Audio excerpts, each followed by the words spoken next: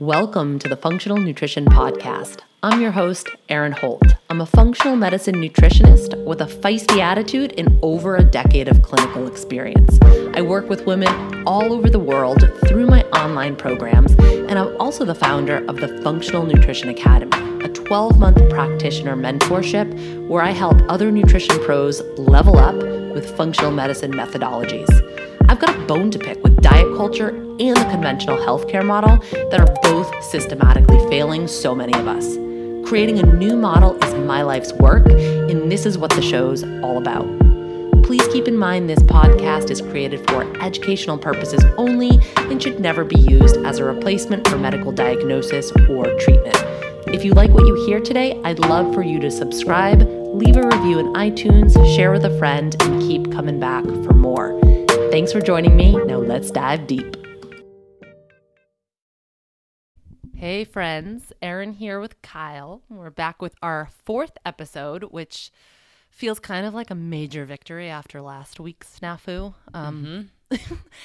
We submitted the podcast and the following day our host crashed. So that's great. That's no really big deal. Great. I was trying not to get stressed out about it. Honestly, in the wake of like real tragedy and disaster, it's hard to get upset about something as minor as that. But we're back on track. Yeah. We're here and we're smiling. First, we want to shout out to everybody who has subscribed and left a review. Honestly, you guys, so stoked to see that. It really, really does help to spread the word. And the feedback that we've been getting has been so fun. So we're just happy to be here. So this episode is brought to you by Fueled and Fit, my 21-day nutrition and lifestyle program. If you're into all this food information we're talking about, this is a really great way to immerse yourself in it for 3 solid weeks and see how all this information applies to you specifically, and you get to do it all under the guidance of a nutritionist. This program costs less than a consultation with me, and you get a ton of resources. I'm donating 15% of proceeds to United for Puerto Rico to help rebuild after their devastation. And the next live program starts Monday, October 16th. It will be the only one I offer this fall. So you can grab all the information on my website, erinholthealth.com, and I'll also link to it in our show notes. And the fact that I'm saying show notes right now makes me sound like such a professional podcaster. So Kyle, what's up? What's going on? I'm happy that it's fall and that things just, start to slow down a bit. My self-care this week was cleaning up my damn inbox. I think everyone can relate to this. It just gets so overwhelming after a while. And you're like, when did I subscribe to all of these things? Like, I know. So I use this website called Unroll Me, and it lets you go through all your emails, promotions, anything that you might have even inadvertently subscribed to. And then it automatically unsubscribes you so you stop getting emails from them. I did it once before and it was awesome, but it just starts to fill back up again. So I had to do it again, and it's free. It makes a huge difference. And yeah, that's my little slice of self-care this week. What about you?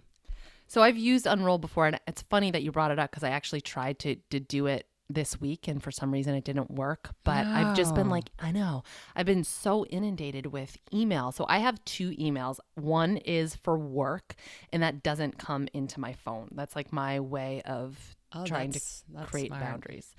Yeah, I guess. But my professional one, or excuse me, my what's the opposite of professional? Personal. There it is. That one does come in. And so it's like a lot of newsletters and appointments and stuff. But it sometimes, like lately, I've been so overwhelmed with how busy it is that I just haven't been checking it all. And I like miss some important ones. So I need to clean that up because it just gets stressful. Yeah, even if you take a day off and you're like, you know what, I'm not going to do it today. Then the next day you just have twice as much. You just feel so, it's like cleaning out your closet. You feel so good when you Yes. unsubscribe. But then on the flip side of the coin, I have a newsletter. When I get unsubscribes, I'm like, wah, wah. What did I say? What did I do? Good point. So there's actually Diane Sanfilippo. She's from the Balanced Bites podcast, and she has always said this little tip. Like, you can create folders. And so for newsletters or something that you want to read later, you can like put them in folders to kind of like come back to, which is a That's good really idea. smart. Yeah, that way you can go read them like when you're sitting waiting for an appointment instead of like trolling Instagram Or reading People magazine. or reading People magazine. Right, or like stalking your ex-boyfriend. I don't do that. I don't. All right. So what else has been going on? I'm trying to think. Oh, I do want to shout out to Oceanside Physical Therapy. I've already talked about them before, but they're magicians. I've been under a lot of stress lately, and I hate to even say that because it's all good stress and it's all self-inflicted. I've just been pretty busy, like bouncing from one project to the next, and I'm very, very overscheduled, which I don't like. So when I get stressed out, I start to feel it physically in my body, and so I've been getting a lot of joint pain all week. So I went to see them. I've been working with them for probably about 8 months now. And like I left and I was like totally pain free. It's incredible. They're so good. I see the owner whose name is Kristen. And then I also see Emily Lerner. And they're very different than your average physical therapist. They're much more holistic minded. So the first appointment I ever had with them, Emily asked me about my diet and talked to me about pain science and about the nervous system and just like crazy stuff. It wasn't just doing like exercises on a yoga mat. You know what I mean? Yeah, that's awesome. It's awesome. So I'm going to have Kristen on the podcast at some point so we can talk to her about some specifics. But what I did on last week was dry needling. Have you ever heard of that? I have. Okay. Have you ever gotten it done? I've gotten acupuncture done. I've never gotten dry needling done. So they're the same. It's different, but I think they're the same needles, but you don't leave them in as long as you would acupuncture. So acupuncture, they throw the needles in and then you like sit there for like, I don't know, 30 to 60 minutes. So the needles are in quickly. And it's my understanding that there's two different ways to approach it. The first is you can go right into like the muscle, which is more like trigger point work. But the way that Kristen does it, she goes into the nerve, which sounds terrible, but it's not. It's crazy. It's like, it doesn't feel awful. Honestly, within like the first 3 needles she put in me, I felt my entire body relax. It's just, I respond really well to it. And then I left and I was pain free. I'm like, how did you even do that? So it's cool because she does talk a lot about how chronic pain really relates to the nervous system. And I got to see that. Like, I'm like, oh, I'm stressed out. I'm in pain. Then you calm my nervous system and I'm out of pain. It's pretty cool. Heads up, you guys, not next Saturday, Saturday, November 4th, Kristen and I are going to teach a gut workshop in how gut health relates to chronic pain and pelvic pain. And I guess it's 1 out of 3 women experience pelvic pain. So it's a really common issue. So if you're local, come check us out there. It's going to be a pretty awesome workshop. Kristen's a pretty cool chick. All right. So that's what I've been doing. Sticking needles in my body. Today, though, we're going to answer a listener question and talk a lot about dairy. Yeah, we're going to do a lot of talking. Is it a health food? Is it not? And the specific question we chose is kind of all over the place, which is why I love it because it's so reflective of how we feel about food. We're like, is it okay? Is it not? Is it healthy? What's the deal with this? What the heck is that? You know, we're like, somebody just tell us, give us the answers. So Kyle, let's hear the specific question. Okay. Talk to me about raw milk versus grass-fed milk and kefir. What gives? Is goat cheese okay if you have dairy issues? Also, I love chocolate, but doesn't chocolate have dairy? Does it really? All right. So there's a lot here. The first and foremost is the way that Kyle pronounces kefir. I actually just did a YouTube video before we started recording, and it was how to pronounce kefir or kefir, and it was just some person saying kefir, kefir, kefir, kefir, like in different octaves, just over and over again. So I think it's kefir. But I don't know. That's how I used to say it, and somebody made fun of me, and I felt so embarrassed that I went to saying kefir. But you know what? I did the same thing with cacao for this episode. Cacao. It was a guy just going cacao, cacao. Okay. Is it like a parrot? All right. So we're going to pick all of this apart We'll explain raw milk, what grass-fed means. We'll talk about conventional dairy, fermented dairy, goat dairy, sheep dairy, lactose intolerance, and different types of protein in dairy. So it's going to be an episode. But if I had a nickel for every time I had to explain this stuff, it's a really common question. People want to know. And Kyle and I strongly believe that this info should be in the hands of every consumer. So we're going to tackle it. One question I'm going to answer right out of the gate, though, is chocolate. Yes. Yeah, please. I want to give this poor person some relief. Chocolate does not inherently contain dairy. So cocoa or cacao. Cacao bean doesn't contain dairy. Oftentimes dairy is added in. Milk chocolate obviously contains milk. But go for dark chocolate and just be sure to check the ingredient list for milk or milk solids. That's sometimes how it's listed. Brands that I personally like are Equal Exchange, Taza, and Endangered Species. I always try to buy organic and fair trade. And I eat dark chocolate every night, so I don't play. I don't mess around with this. It's like the one food that I will freak out about if it's not in the house. Mm-hmm. Are you a chocolate eater? Absolutely. Every single night. And I've never Aggressive. every single night, like aggressive. And it's not like a corner of a bar either. I definitely let myself enjoy some dark chocolate. But I've never really liked milk. So it's always really been dark chocolate for me, 80% or more. My favorites are Extreme Dark, 88% from Equal Exchange. The Blackout, 85% from Alter Ego. Both of those are organic and fair trade. And there's a new brand. I think it's fairly new. Eating Evolved, and they have a 100% cacao bar with coconut that has no added sugar, and I've heard it tastes really good. So it's not in any stores around me, and I keep filling up my shopping cart on their website and then backing out at the last minute. That sounds, I want that. Yep. But so I think it's going to be a little bit bitter because it's 100%, but they added vanilla and coconut to it to cut the bitterness down. So, all right. So that was the chocolate question. Let's move on to milk. That Eating Evolved, I really want to try that Eating Evolved. I but know. It's not in stores, like you said, and it's not on Amazon Prime, which means I have not yet consumed it. But Exactly. they do have it on Thrive Market, so I need to place another order on Thrive Market because it's been a while.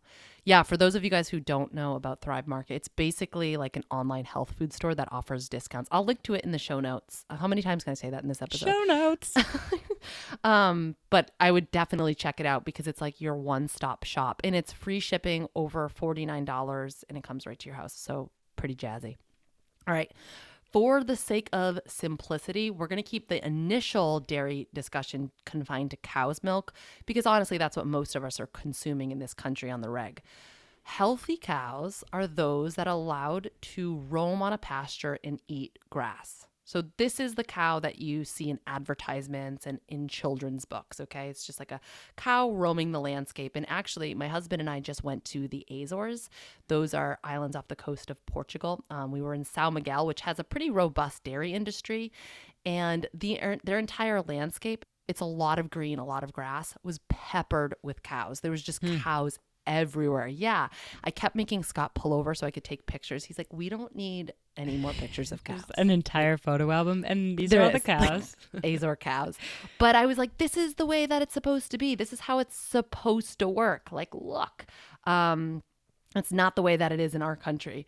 So when a cow is raised on pasture and a proper diet, it reduces the need for antibiotics, first of all, because the animals are generally more healthy.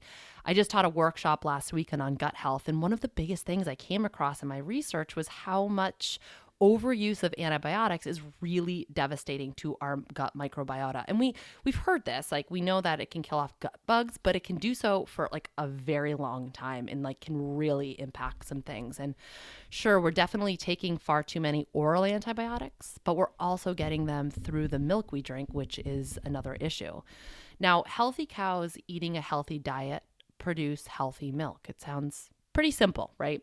Pretty simple, pretty straightforward. So traditionally, milk is taken right from a cow and then it's consumed as is. And this milk contains the fat-soluble vitamins, vitamin A, vitamin D, vitamin K2, which is different than vitamin K1. These vitamins are pretty hard to come by in the standard American diet. That's the diet that most of us eat.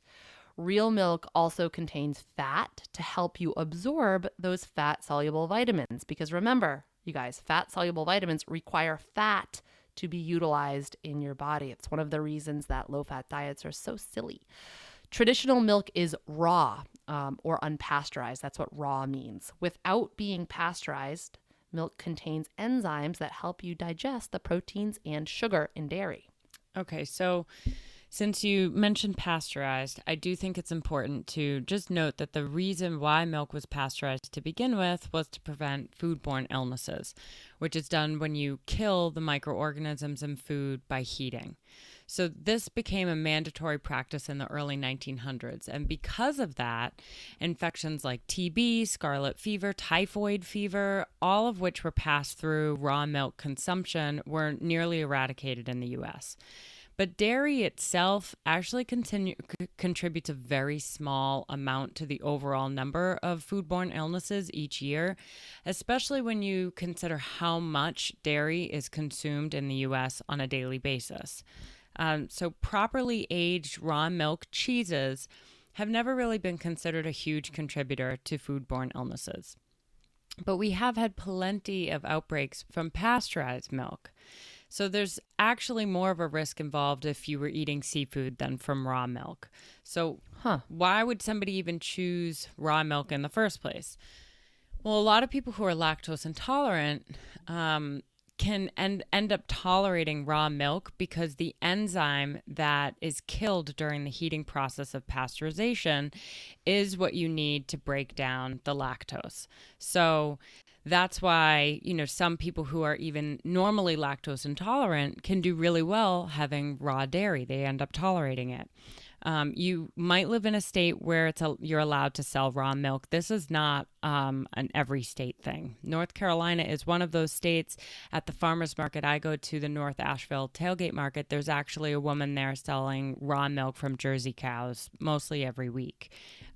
So if you do end up wanting to try raw milk, I would still strongly encourage you to look into the practices of that supplier, visit the farm, check out the cows, just make sure that what you're consuming is from a reputable source, because raw milk still has some risk involved. So you don't just want to, be making like bathtub milk here. Gross. I'm gonna piggyback on that because there's a lot of fear around raw milk. And I mean, even when we were introducing dairy to Hattie for the first time, I was like, I was kind of like sketched out about it. But I think a lot of that fear comes from the FDA. They have a page on their website entitled "The Dangers of Raw Milk." It's like dun dun dun. Wow. Yeah. On this page, they say that pasteurization does not reduce milk's nutritional value. So they're saying that conventional pastured milk is the same as raw milk. And if you're talking just about protein, fat, and carbs, then yeah, they're probably right. But we know there's a lot more to nutrition than just macronutrients. And pasteurization does kill off bacteria, but this also includes beneficial bacteria and enzymes like lactase that you just pointed out, Kyle. And these things are really super important.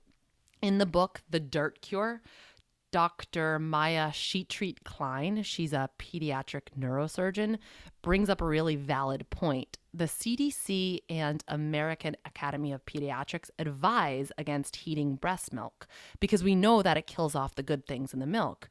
So wouldn't the same be true for cow's milk? Pasteurization is just heating it. So wouldn't that be the same logic? But like you said, there really was a need for pasteurization back in the day when it started, and there still is a need for it given how we raise conventional dairy cattle. It started around the time of the Industrial Revolution. This is kind of just like fun history. Families were moving off of farms and into cities, and they were so used to drinking milk that they wanted to keep drinking milk. So then cows were moved off of farms and into cities, but they weren't pasturing out on a farm anymore, right? They didn't have access to that grass and that land. Instead, they were held in confined, pretty filthy conditions, and they were fed industry waste products. They were sick, their milk was sick, and so there was a need to kill off the bacteria resulting from all of that filth. But don't be fooled. Pasteurizing the milk didn't improve the quality of the milk. It just covered up how sick and dirty the milk actually was. I know, it's gross. But the grossest part to me is that this is still going on. Like in 2017 in the United States, most dairy cows in this country are raised in confinement dairies. It's a type of concentrated animal feeding operation, often called CAFOs. They're fed GMO grain, corn, soy. Again, these are industry waste products. And then they rely heavily on supplementation because they're not getting the nutrition they actually need. And of course, this makes less nutritious milk. Unsanitary conditions plus an improper diet create unhealthy cows.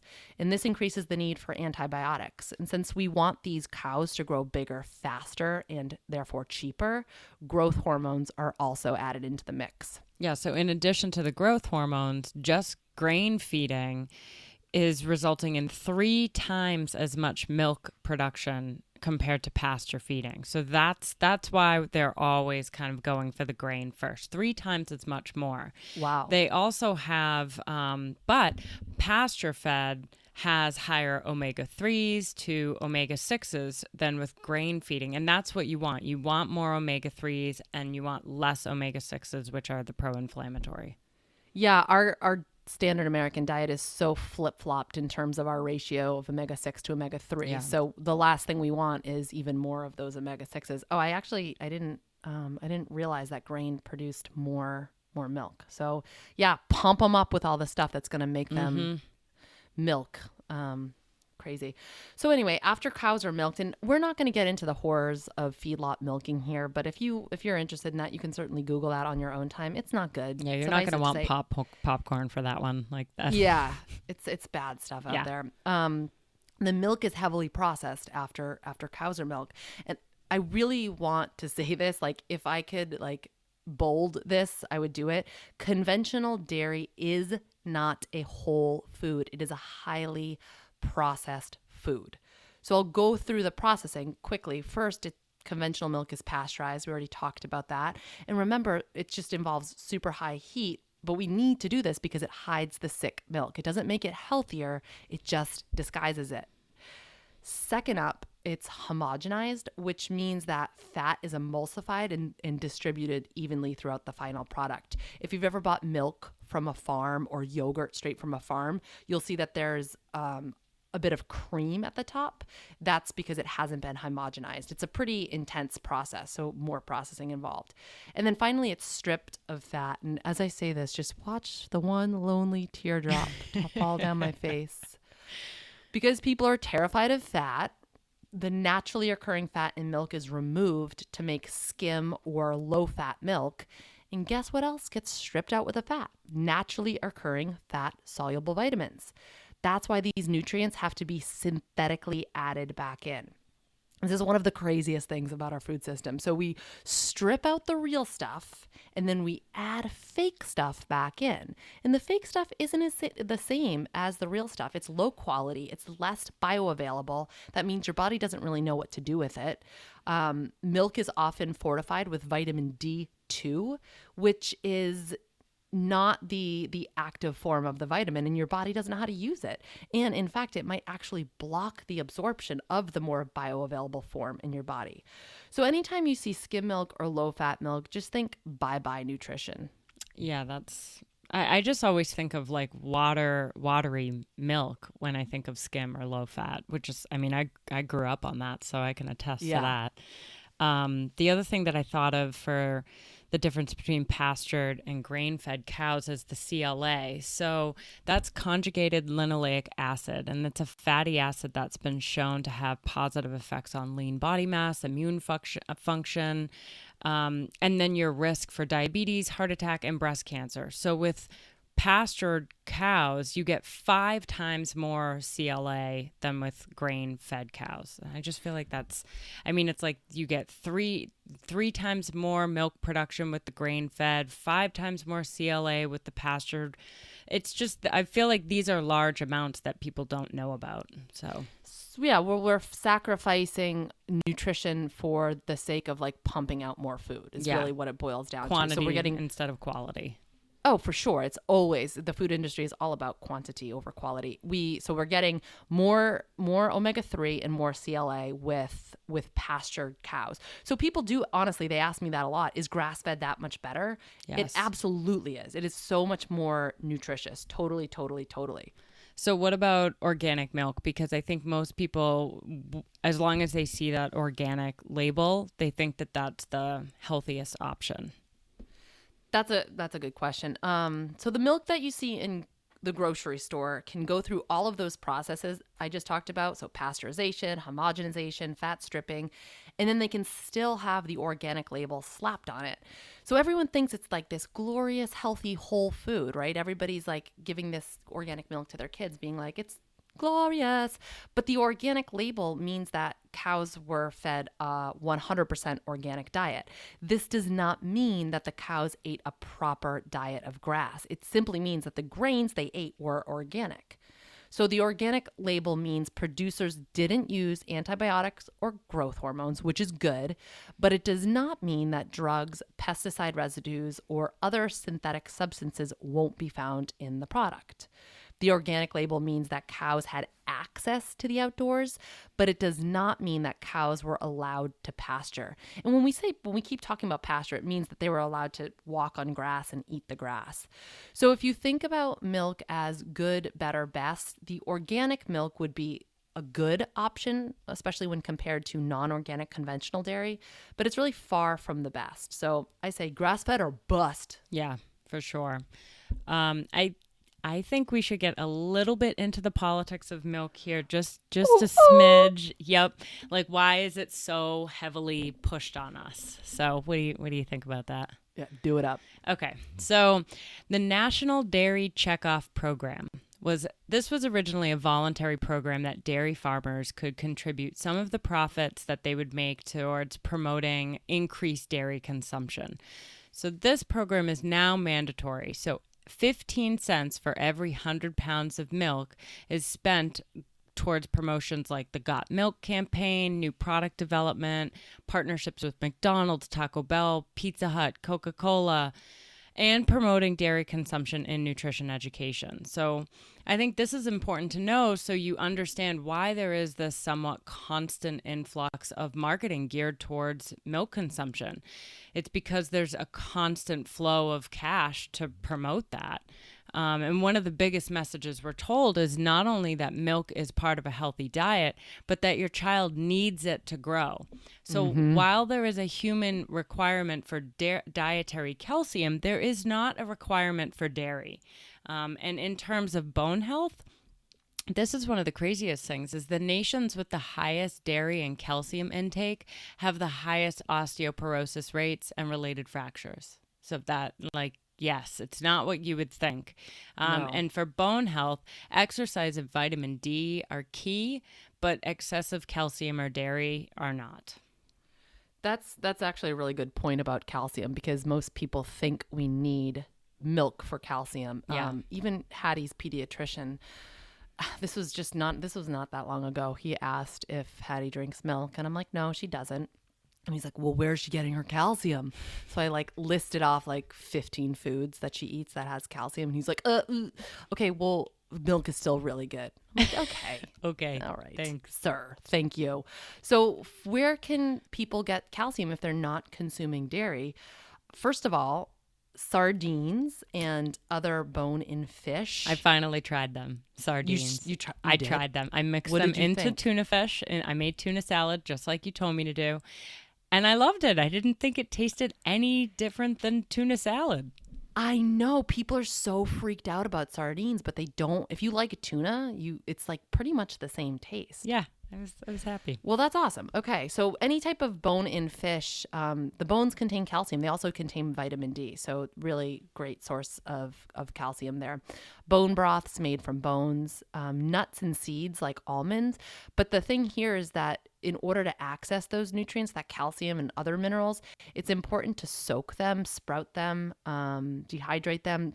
That's just going to reduce some anti-nutrients and again make those nutrients more bioavailable to your body.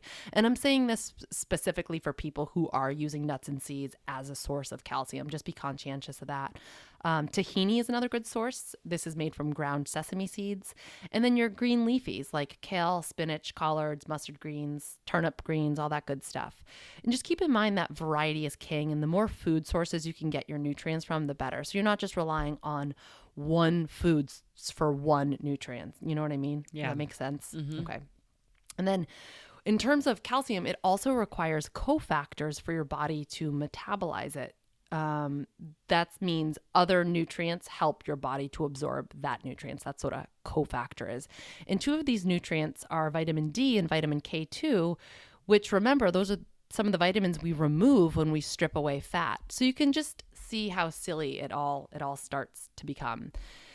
And Kyle, since you mentioned politics, I'm getting like fired up and I'm chugging seltzer, so I hope I don't I keep like burping. I keep burping away from the microphone, so hopefully this doesn't translate as like grossness on the podcast.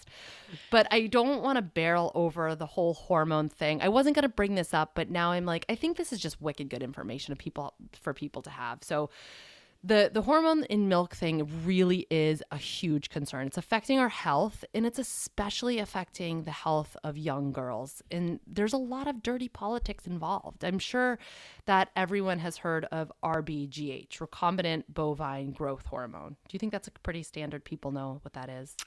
I'm going to say no. So I think it's good that you're talking about it. Okay, so it's a hormone. As mentioned, it helps dairy cows produce more milk. Oftentimes, babies are taken away from the moms at a really young age, and this creates all kinds of issues. So this hormone helps them produce more milk. And it's a Monsanto product. So I think back to the movie Usual Suspects when Verbal Kint says the greatest trick the devil ever pulled was convincing the world he didn't exist. To me, that's Monsanto. Like, Monsanto is Kaiser Soze. They're not necessarily a household name. Not everybody really knows who Monsanto is and what they do. And yet they control our food system, like top to bottom. And a lot of what they're introducing into our food system is making us very, very sick. It's making our planet and other living things on it very, very sick. And unfortunately, they have a great deal of control without any checks and balances. So I'm going to use RBGH as an example to explain what I mean here. These hormones, like I mentioned, are given to dairy cows to maintain the milk production. And at the same time that we're using them, puberty onset has changed. So kids are hitting puberty way earlier. It's such a thing that the American Academy of Pediatrics actually changed the lower limit. So now it's considered normal for 7-year-old girls and 9-year-old boys to hit puberty, even younger for African American children. So rather than us step back and say like, hey, something weird is going on here, we just like smoke screen it to pretend that everything is fine and normal. Just like, look away, this is normal. But please understand that there is a huge difference between common and normal. And a 7-year-old girl getting her period is not normal. We can't just blame the milk, though. There's been a lot of synthetic hormones added to our environment, everything from plastics to personal care products. Side note, this is actually one of the reasons that I champion the mission of Beauty Counter. It's a company that not only makes safe skincare, but tries to get the toxins out of body care products across the board. Anyway, these hormones are everywhere, but they're also in our milk supply. And as Kyle said, milk is pushed on us, right? We think we have to feed it to our kids to help them be healthy. But why are those hormones even there? And like, how did this get approved? That's the big question. And this is really where it gets even more maddening. And I'm going to read this from straight out of The Dirt Cure. It's that book that I referenced earlier because she explains it so succinctly and just kind of breaks down the situation. So the revolving door between our government and Monsanto allowed RBGH to happen.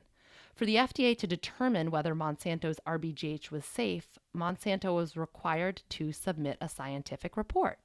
Margaret Miller, who is one of Monsanto's researchers, assembled the report. So she's responsible for the bulk of the report. Shortly before this report was submitted, though, this woman left Monsanto and was hired by the FDA. Guess what her first job for the FDA was? To determine whether or not to approve the report she herself wrote for Monsanto. So, of course, she reported it, or of course, she approved it, right?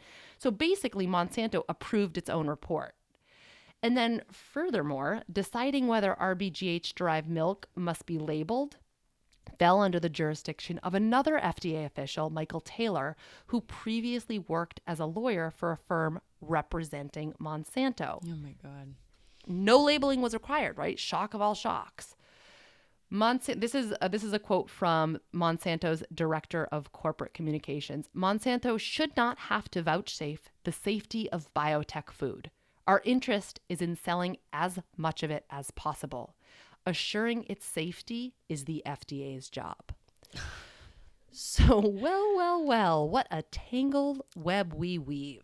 When I say things like our government is in bed with Monsanto, this is what I'm talking about. This is what I mean.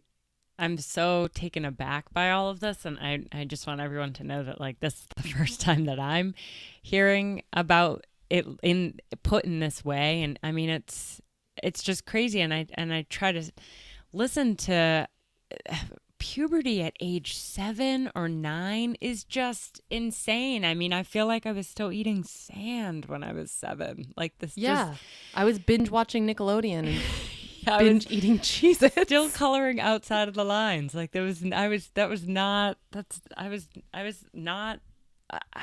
know. God. I know. And I mean, just as a refresher, puberty essentially means your body is fertile, right? Like it's ready to make babies at 6 years old. I can't. 6 years old, 7 years old. Come on. Yeah. So, okay. So, wow. All right. Not everybody can even tolerate dairy. So I'm going to talk about that now.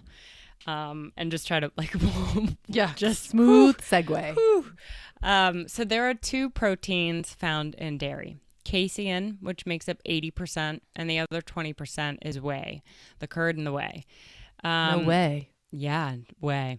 So whey protein is more water, less concentrated, and a lot of times it's just thrown out when you're making cheese or yogurt. So, and that's an interesting fact because when it's discarded in yogurts like Fage and Chobani, you're actually creating an environmental burden because you're just that's throwing like it one out. of like the biggest downfalls of the Greek yogurt fad is that like we're creating a ton of waste, and people are looking into like, you know, how do we do with it? Like, what do we do with it? But it's like it's pretty bad.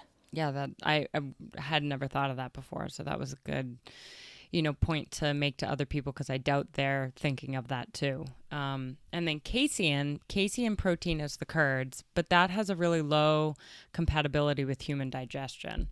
So lactose is broken down by the enzyme lactase. This is the enzyme that's killed during pasteurization. And our genes actually turn this enzyme off in the majority of humans after age 7. But your ancestry and racial backgrounds dictate your ability to produce this enzyme. So, for example, 70% of African Americans, 50% of Mexican Americans, and 90% of Asians are lactose intolerant, compared to people whose ancestry is from Northern Europe, where only about 15% have lactose intolerance. So we're looking at anywhere from like 25 to 90% of the world's population could be deficient in the enzyme that breaks down lactose. So, yeah, and just let me interrupt for a second because the more research that comes out, it kind of, there's no one perfect diet for everybody, but a lot of it can have a lot to do with your ancestry, like where you originally came from, like what foods are right for you. Yeah, completely. And most people end up thinking GI stuff when they think of lactose intolerance. And that is definitely true for a lot of people, but there are so many other symptoms other than that. Colds, headaches, sinus problems, asthma, eczema, bloating, gas, itchy skin, acne, which I know a lot of people associate with dairy, nausea, diarrhea. And the symptoms can show up anywhere from 30 minutes to 2 days after consumption. So the tricky part is not only could you be having a reaction up to 2 days later, but a lot of these symptoms are the same for other food allergies and sensitivities. And it can all manifest itself in different ways that aren't always obvious to us.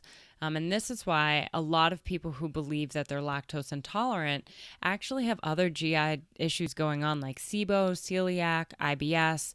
So those people are not going to see a huge benefit from eliminating dairy alone. So that's a good thing to note. So if you eliminate dairy and not much changes, there's something else going on, and it's worth doing some more digging.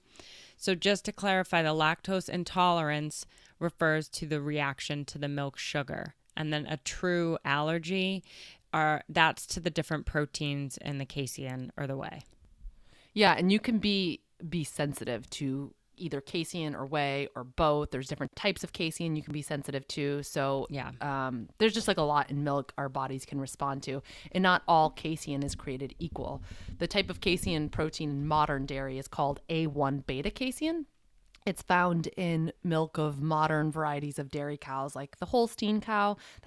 Those are the black and white ones. Now we breed cows much differently than we used to. Like back in the day, farmers would have wanted to produce high fat, creamy, butter rich milk because that's where the nutrients are, right? They wanted super nutrient dense milk. But now the modern Holstein has been bred to produce large quantities of skim milk because that's what the average American wants. And these cows produce only A1 beta casein. And as Kyle said, this protein is not compatible with human digestion. Yeah. And the other cool thing about, or not cool thing, but I thought that this was really, really interesting. This was surprising when I learned about this, was that the A1 protein can actually split off to form an opioid, which is why so many people say that cheese is addictive. Like it's one of those foods that you can have breakfast, lunch, and dinner, and you don't even realize that you're eating it all day. Yeah, I've had people tell me like for years now that like they're addicted to cheese. Like I cannot give up cheese. I was absolutely one of them. Why. Yep. Yeah, this is exactly why. And it's why you can when you eat cheese, you might like feel really relaxed or calm. It's that opioid activity. There's another type of casein called A2 beta casein, and this is much easier to digest for many people. So A2 protein predominates in Jersey cows, Guernsey cows, and then most Asian and African cow breeds. But the problem with that is that it's kind of hard to find. The good news is that both goat and sheep milk are 100% A2. So if you don't tolerate cow dairy, you can always try goat or sheep milk or their cheese or yogurt. Some people who can't do cow dairy but can tolerate goat dairy, no problem. And so this isn't explained by the lactose because goat milk has just almost as much lactose as cow's milk. So it's really that protein, that casein difference. And then another interesting thing between these two types of casein is the color of the cow. So most Holstein cows, like I said, are black and white or red and white, while most Jersey cows are brown, tan, white, or dark brown. So the next time you drive by a farm, just pay attention to the color of cows and see what you see. There's a lot of factors to be accounted for when it comes to food compatibility. And when I say that, I mean the ability for a food to nourish a person. And that's so individual. But it really does appear that if we stick to the older varieties of food and we stick to the traditional food preparation methods, it does tend to create less food reactions in people. Yeah. So what we mean by traditional preparations of dairy are cultured dairy products that have been fermented with bacteria, and that increases the shelf life, produces that tangy flavor, and it's easier to digest than conventional dairy. So some examples of fermented dairy are yogurt, kefir, and some sour creams. Fermented dairy is mostly free of lactose, but will still have the different types of casein, which can make you tolerate them more or less. And kefir is a fermented milk drink that you can find in a lot of grocery stores, and it basically tastes like a drinkable Greek yogurt, but thinner. I've also seen cultured butter, and I think that is also fermented as well. I never tried it, but I've seen it. So if you guys listening are not sure whether or not dairy works for you. And keep in mind that not all symptoms are digestive. Like Kyle said, it might be in the form of silent inflammation. It might make sense for you to try to test it out on yourself. So food sensitivity tests aren't always the most reliable. You can spend a lot of money to get them done, but they're not always guaranteed. So for something like this, I really like to do a full elimination and then test the system. And that's truly the best way to know for sure how this food affects you. And I do recommend this to anyone that has like random weird symptoms that just sort of like pop off and they can't explain. So one way to do this is through my Fueled and Fit program. This program has 3 different levels and 2 of them pull out dairy. But you can also do this on your own. Give it 3 weeks, maybe a month, take out dairy, but then you have to add it back in and sort of see how you react. You have to test the system. And I think that you want to begin with the forms that are the least likely to cause problems. And what you do is eat at least twice in a day. So give it a good three weeks, maybe 4 weeks, absolutely no dairy, and then challenge the system by eating it twice in one day. And then just kind of step back and watch yourself for the next 3 or so days and see if any of your symptoms come back. Fatigue, gas, bloating, nausea, all of those are pretty red flags that dairy is not working for you. I'm going to interrupt here real quick and just say, if you're going to do this, just because there's so many dairy kind of shows up in different ways on ingredients. So it might be better if you try to, even Google some of the different labels that dairy can have in ingredients, so that a true elimination would really, you'd have to take out all of it. You don't want to have like little bits coming in here and there that are kind of skewing your results. And then for the reintroduction, it can take up to 4 days for your body to have an allergic reaction or some kind of intolerant reaction show up. And that's why, you want to test and then just wait. So don't like immediately, if nothing happens in like a day or two, you immediately, go out and start eating dairy again. Yeah, that's a really good point. And even like dairy-free cheese will sometimes have like casein, snuck in. So you do have to be really conscientious. That's another. I'm just going to keep plugging this program because you don't have to worry about any of that on Fueled and Fit. Yep. So that might, if you really want to try this out, that might be a good program for you.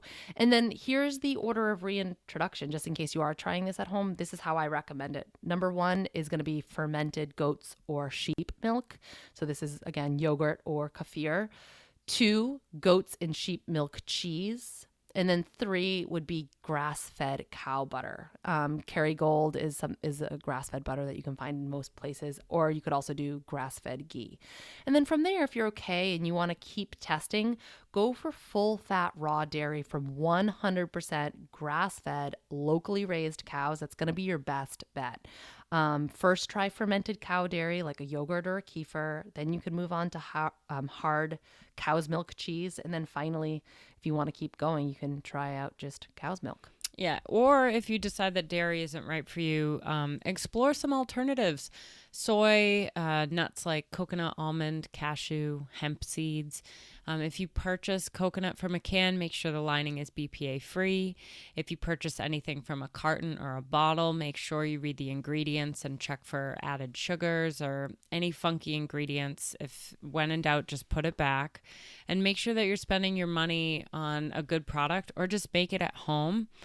Anything from soy should be GMO free. I make hemp milk every week. I think that's just super easy for me. I use a cup of hemp seeds, 6 cups of water, a pinch of sea salt, little vanilla extract, and cinnamon, and I blend in a high-speed blender for 2 minutes. And it's super frothy, and you'll need to shake it up each time you use it. You could also do cashew or almond milk, but you need a nut milk bag with that. But just experiment. Hemp milk is my favorite just because it's the easiest. It doesn't require any straining. Agreed. It's higher in protein too. And just note here that unless you are making it yourself, non-dairy milk alternatives really do have a lot of added stuff, thickeners and synthetic nutrients. And we don't really have time to get into that right now because this is a super long episode, but just keep that. that in mind. All right. So my mouth is dry from talking so much. I need a snack. I think we'll close it out there. And just keep in mind, you guys, our goal is to deliver clear and sound health information to everyone and anyone for free. We want to do this for free. So in order to make this happen, we do need a little bit of help getting the word out. So if you could just subscribe, if you haven't done so already, and leave a hopefully positive review on iTunes, that is truly the most powerful way to get the word out there. And then, of course, share with your friends and your family. We just want to help everybody get a little bit healthier. So that's a wrap. Thanks for joining in, and we will see you guys next week. See ya.